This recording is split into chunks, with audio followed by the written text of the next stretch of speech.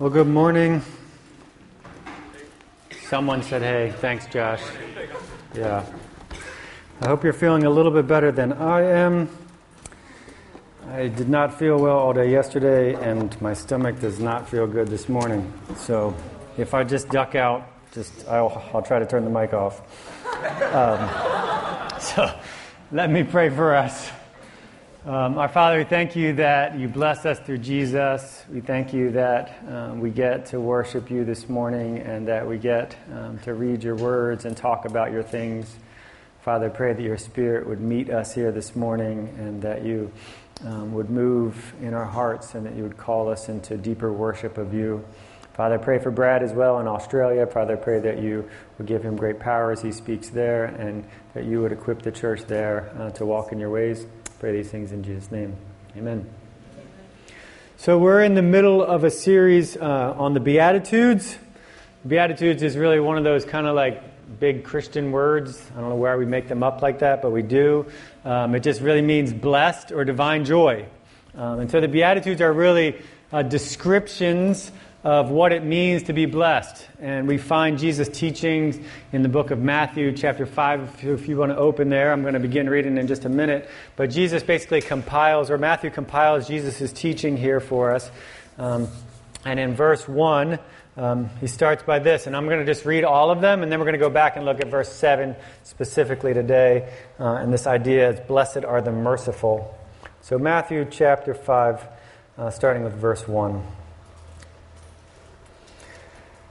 Now when Jesus saw the crowds, he went up on the mountainside and sat down. And his disciples came to him, and he began to teach.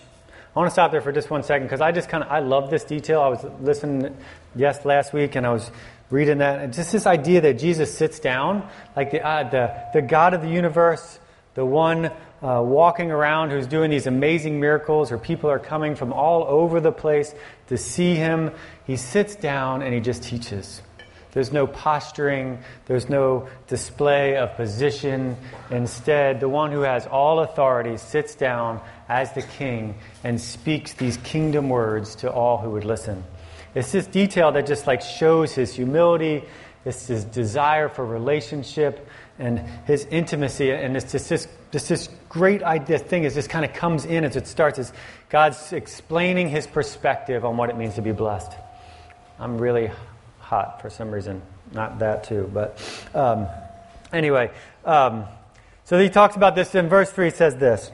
He says this is what the kingdom will include. In verse 3, he says, "Blessed are the poor in spirit, for theirs is the kingdom of heaven. Blessed are those who mourn, for they will be comforted. Blessed are the meek, for they will inherit the earth. Blessed are those who hunger and thirst for righteousness, for they will be filled. Blessed are the merciful, for they will be shown mercy. Blessed are the pure in heart, for they will see God. Blessed are the peacemakers, for they will be called children of God. Blessed are those who are persecuted because of righteousness, for theirs is the kingdom of heaven. Blessed are you when people insult you, persecute you, and falsely say all kinds of evil against you because of me. Rejoice and be glad, because great is your reward in heaven. For in the same way they persecuted the prophets who were before you."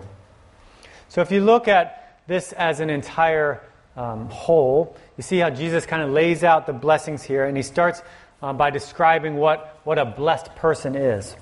He says they're poor, they're in poverty-stricken in spirit, they're people who mourn, they're people who grieve over the sins and the misery and their condition of the brokenness of this world.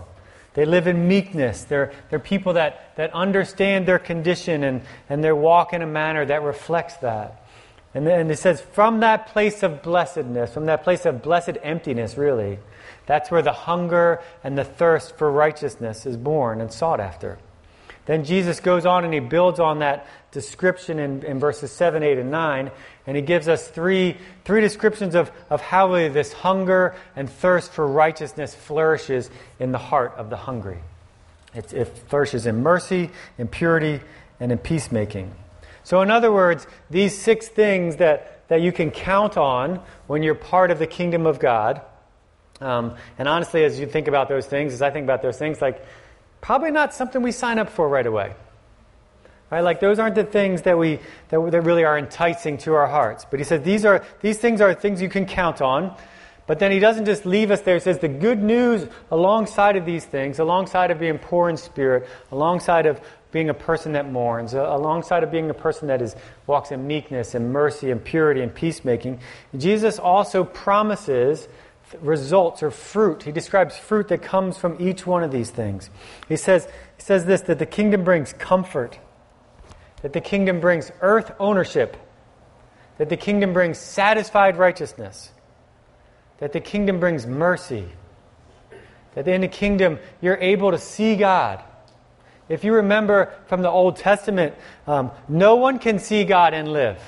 If you remember the story of Moses, God even hides him behind a rock and he just gets to see a small glimpse of God's backside. This is a mind-blowing statement that Jesus is making right here. That this is an amazing thing that we get to see God. And not only do we get to see God, but we get this awesome title of son or daughter in the kingdom.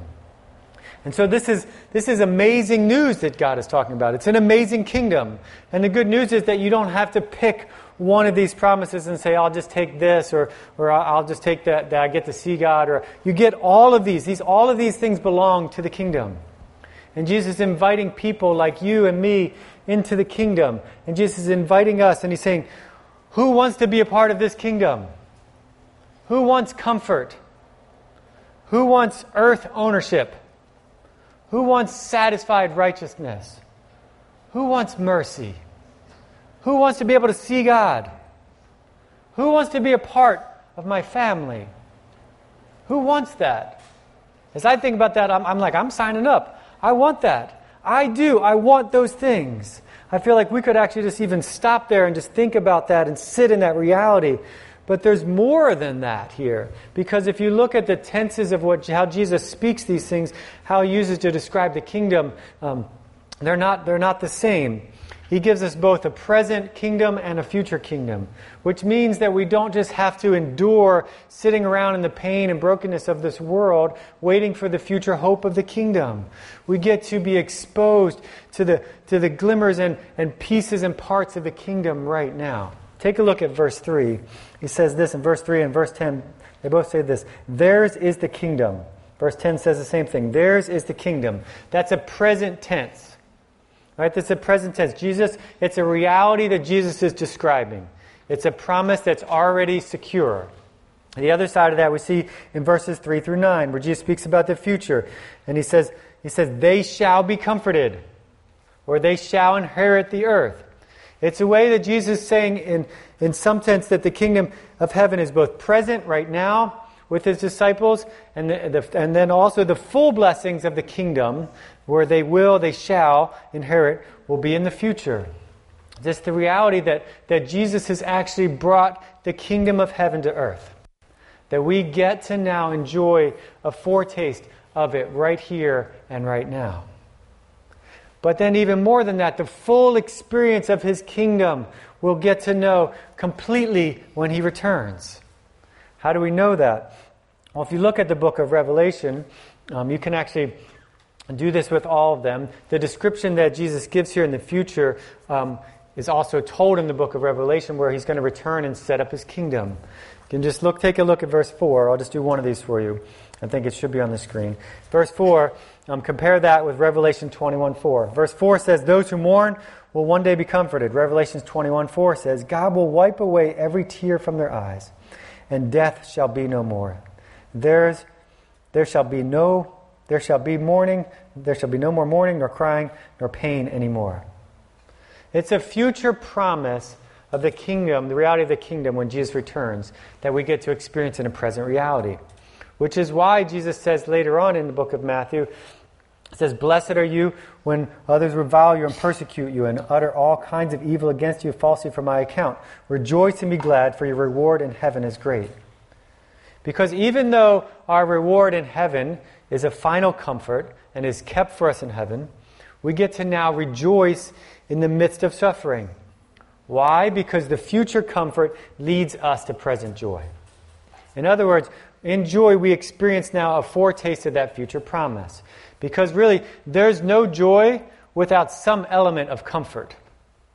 Right? It's the same as with the verses we look at, verse 7 today, is blessed are those who shall receive mercy. They're blessed shall be, man, I cannot talk this morning. A little later in Matthew, we'll see in Matthew 18, Jesus shares this parable, and he shares a story that of the unforgiving servant.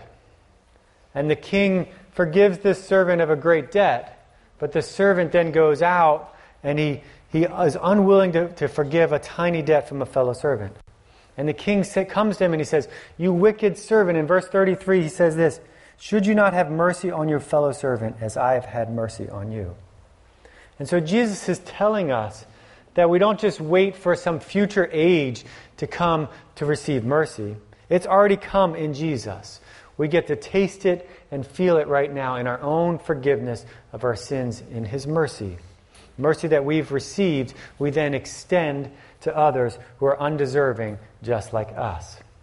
You see, it's this idea that really mercy comes from mercy. Our mercy to each other comes from God's mercy to us. Romans 5 says it this way, "But God demonstrated His own love for us in this: while we were still sinners, Christ died for us."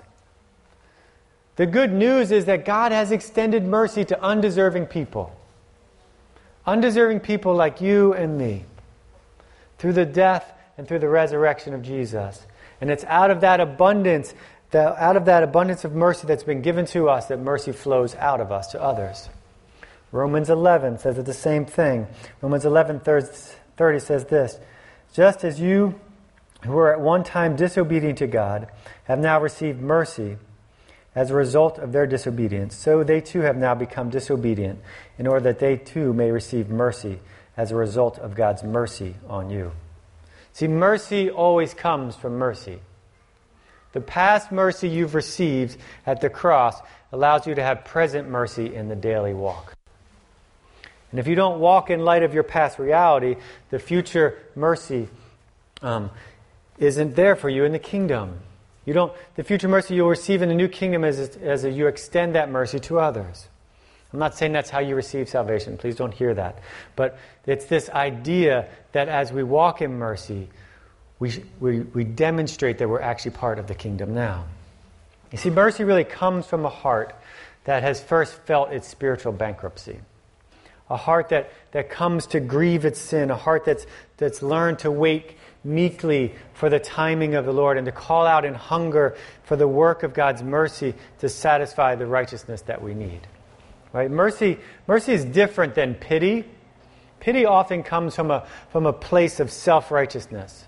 But mercy comes from a place of a broken heart. Being a merciful person is to become a broken person. Mercy is what grows up as the fruit of a person in a broken heart. You see, the only way that we're going to extend true mercy is to understand in our heart that everything that you have, everything that you are, everything that is about you is actually due to sheer divine mercy that you've received. We talked about this in our leaders training last Saturday, but this idea that in order for us to see and to help understand the root of what's going on in our lives, we actually have to compare and our understand of who God is and what He's done and who that makes us to be, and then we live from that reality. Right? So if we're going to be merciful people, it's imperative that we actually cultivate a view of God. A view of God that then defines a view of ourselves. That helps us say with all of our heart that every joy, every good thing that I have is not from any work that I have done, but it's from a free, undeserving mercy that God has extended to me, and He extends to others. I think as we think about that, as we think about mercy, yes, we always yes, I want mercy, right? I was talking to my neighbor Roger this week, and he always asks me, "Hey, what are you talking about this week?" And I said, "Oh, I'm talking about the Beatitudes." And he's like, "Well, what is that?" And I said, "Well, I'm talking about mercy." And Roger says, "Yes, I want mercy." He's like, "No one wants justice. We actually want mercy." Roger knows that. He doesn't know Jesus, but he knows he wants mercy. As I think about that, I want to stop for a second and ask a question, because I think it's really easy for us to say, yes, that's true, I've received mercy. But then we never apply it to our current situations. So I want to ask this question: why don't we want to extend mercy? What are some of the reasons why we hold back being merciful to others? Why don't we want to extend mercy? We don't want them to win. We don't want them to win. Yeah, in some ways they're going to win if we let them mercy. Yeah, good. We want to see them judged, get what they deserve. Yeah, we'd rather see them get justice even though we don't want justice ourselves. Yeah, good. What else? If I don't extend mercy to someone, then I can keep on feeling like I'm better than them. You can keep on feeling that you're better than them if you don't extend mercy. Yeah, good. Somebody else. I was just going to say something similar. We just have a better view of ourselves than others. So we feel like we deserve mercy more than others because we see more of their flaws than we see ourselves. Yeah, we always put someone lower than us when we compare them, for sure. Yeah, good. It kind of feels like you have to sacrifice something in order to give mercy, and that seems like costly to us, like something you don't want to have to do. Yeah, mercy's too costly for us. Yeah. We don't want to have to put in the effort to lower our own position of self-pride in order to uplift somebody else. Yeah, we have to remove our pride. That's what it means to be a broken person, right? Really understand our position. Yeah, good. What else? We want someone to pay for the pain that we feel. Yeah, I think oftentimes we don't extend mercy because we're hurt. We want someone else to feel that pain too. Yeah. Because that's the last time you want to make sure your brother eats your sandwich again. Yeah, we don't want it to happen again. Right? Yeah. If I extend them mercy, that's going to give them the right to do it again. Yeah. Yeah. There's so many reasons why we don't want to extend mercy. Right? But as I think about this, I think the main reason or the underlying reason we don't extend mercy is that we have the wrong goal in mind. And I think this problem leads to a misunderstanding of what true mercy is. If you have your Bibles, you can turn to Romans 12. Romans 12:1 says this, and I want to encourage you to go back and read the whole chapter. We're not going to read it all today. But Romans 12 says this: "Therefore I urge you, brothers and sisters, in view of God's mercy, to offer your bodies as living sacrifices, holy and pleasing to God. This is your true and proper worship." And he goes on the rest of the chapter, and he calls us and he describes what a life of mercy looks like. I want to just give you a couple highlights. Verse 8, he says, "Show mercy with cheerfulness." Verse 9, he says, "Let your love be genuine." In verse 13, he says, "Give to the saints."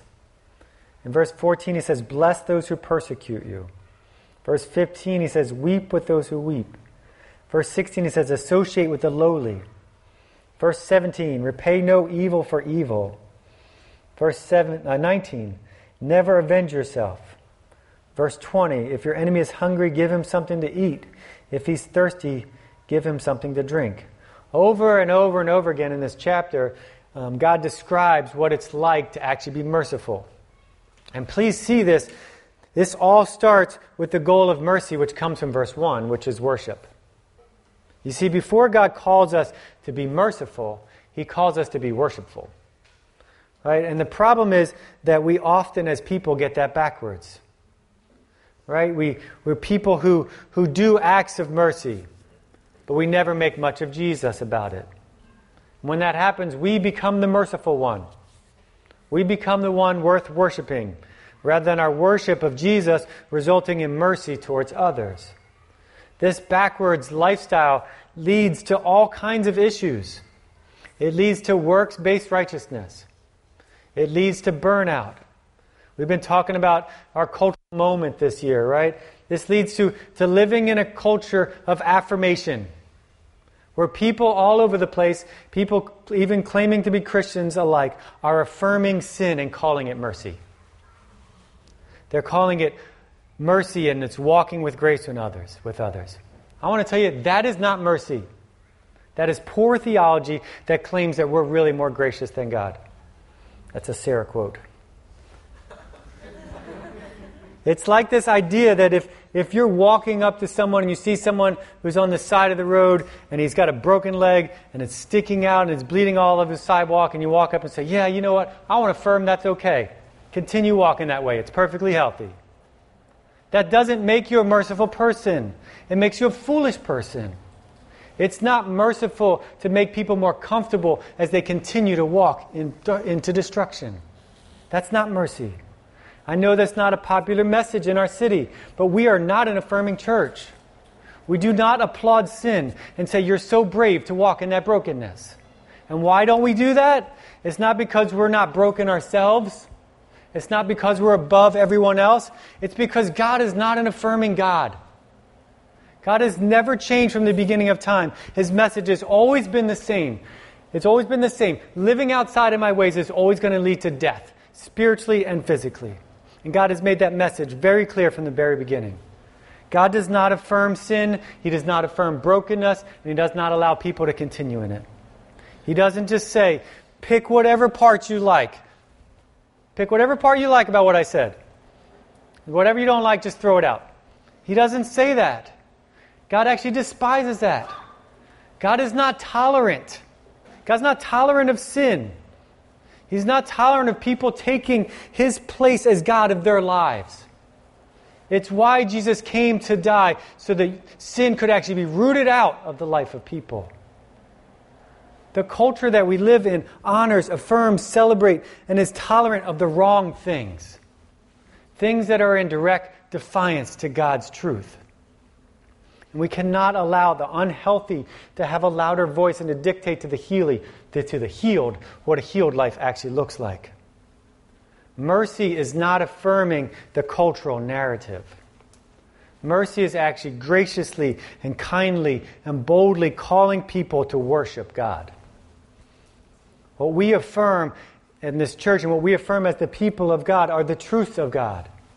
Because they actually bring life, actually bring abundant life, both now and in the future, for all eternity. This is exactly why worship of Him has to come first, before mercy to others. We must be a worshiping people in order to be a merciful people. It's why we encourage you to be a part of a missional community, that you would go and be discipled in His worship. It's why we encourage you to make this gathering a priority, so that we would develop a heart of worship and disciple one another in the worship of the most valuable treasure in all the eternity and in all the universe, God Himself. You know why Jesus came to earth? You know why He lived a sinless life? Why He said in the garden, not my will but yours? Why? Because He loved and He valued His relationship with the Father. That's what drove Him. That was His fire. He loved the presence of the Father. That was His promised land, if you want to say it that way. The presence of God. And He delighted in it. And what is amazing as you think about Jesus is that He gave up that relationship so that you and I could receive mercy instead of justice. And on the cross, He extended that mercy to us, and He was separated from the Father. I think often as we think about the cross, we can think about the physical nature of Jesus' death and how painful that was and how it was the worst way to die and how He was humiliated. And although that was horrific and that was horrific physically, the spiritual torment that took place on the cross was far worse than that. Why? Because Jesus was abandoned by His Father. He was separated from His Father, a place He had never experienced before. He'd never been separated from the Father. For all eternity, they've existed in perfect triune relationship. Jesus was cut off, abandoned, alone, shown no mercy, shown no peace, shown no relationship, and shown no grace. And Jesus gave up His rights, His authority, His position, His relationship, so that you and I could have mercy. So that we could be forgiven. So that we could be redeemed. So that we could be indwelt by the Holy Spirit. So that we could then once again worship God and have intimacy with God.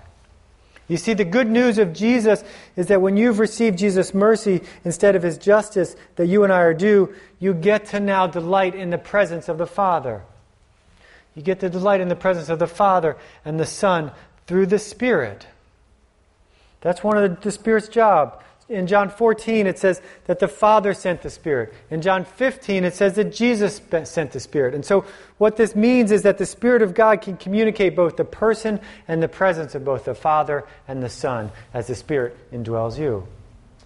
It's why Jesus says, "Lo, I'm with you to the end of the age." It's why Paul calls us the Holy Spirit the Spirit of Christ in Romans 8. The Holy Spirit now communicates the person in the presence of Jesus and the persons in the presence of the Father. Why? So that we might turn and worship Him. So that we would turn from the things that our culture, that our hearts, that our minds want to run after, the foolish things of the world that we want to worship, and that we turn our true worship to Him. And living in that reality, growing in that, delighting in that, living in that place is ultimately what worship is about. That we would be in the presence of God, that we would enjoy the presence of God. I want to tell you, God's presence is the only thing that will ever change you to be merciful. It's the only thing. No person, no job, no anything. The only thing that can change you is the presence of God. It can change you from a person who does random acts of mercy to actually a merciful person. See, the presence of God is what Paul says in Romans 8, that you've been given a deposit of your inheritance. Right? That already you've inherited, you've been given it, but the rest is coming. You've been given the presence of God right now. You see, our inheritance is not just a mansion on a hill.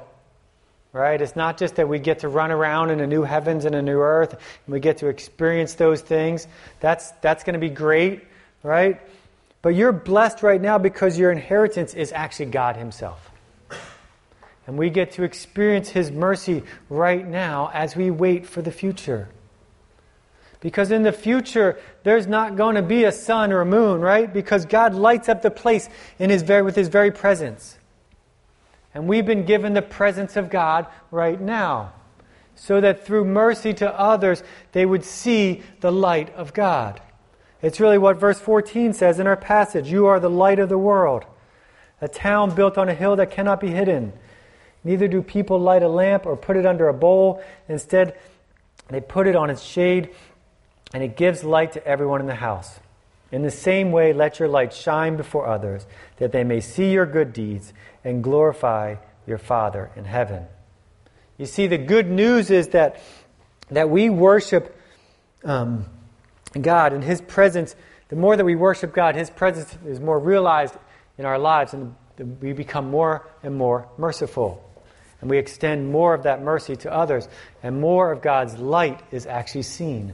More of God's presence. That's really what it means. God's light, His presence shines in this world and in this city, and as others turn and worship Him alongside of us. That's what we delight in. That's what mercy is really about. It's my prayer really that all of us, that we would actually delight in the presence of God more than anything else. That when temptations come, we would delight in the presence of God. That when trials and sufferings come in your life, when you're not shown mercy from others, when your expectations are not met, when you have to have hard conversations with people, when your kids don't listen, when you're wronged, when it seems like there's no mercy, we would actually delight in the presence of God. And we would worship Him, and that would result in mercy towards others. Because that's really good news for our city. That's really good news, because no one else is extending mercy, because they haven't been extended mercy. I want to close with these questions for you to consider and to pray over and think about in your own life. The first is this: have you received God's mercy instead of His justice? Have you received it? Maybe you're here and you have never received God's mercy, and God wants to extend that to you. But if you have, I want you to remember, you've received God's mercy instead of justice. And the second question is this: who do you need to extend mercy to? Maybe it's today, maybe it's this past week, maybe it's someone who you need to extend mercy to that's been a long-going process. Who is it that God is calling you to extend mercy to so that they would see and turn and worship Him? Father, I pray that you would reveal your truth in our lives. Father, I pray that you would allow us to walk in faith, allowing more light, more of your light and more of your presence to be seen in this city. Father, I pray that you would make us a worshipful people, a people that turn from the things of this culture and the things of this world that distract us from seeing you, and that we want to put more hope and trust in than you. Father, I pray that we would be satisfied with your presence. Father, I pray that we would desire to be in your presence all the time. Father, I pray that that would be our ultimate goal, is worship of you, not any other thing we want to achieve in this world. Father, I pray that you would make us a merciful people so that people would see you, that we would be known as a church, as a family that extends mercy, not because we want to affirm sin, but because we want people to see Jesus. Father, I pray that that reality would come to bear in our city.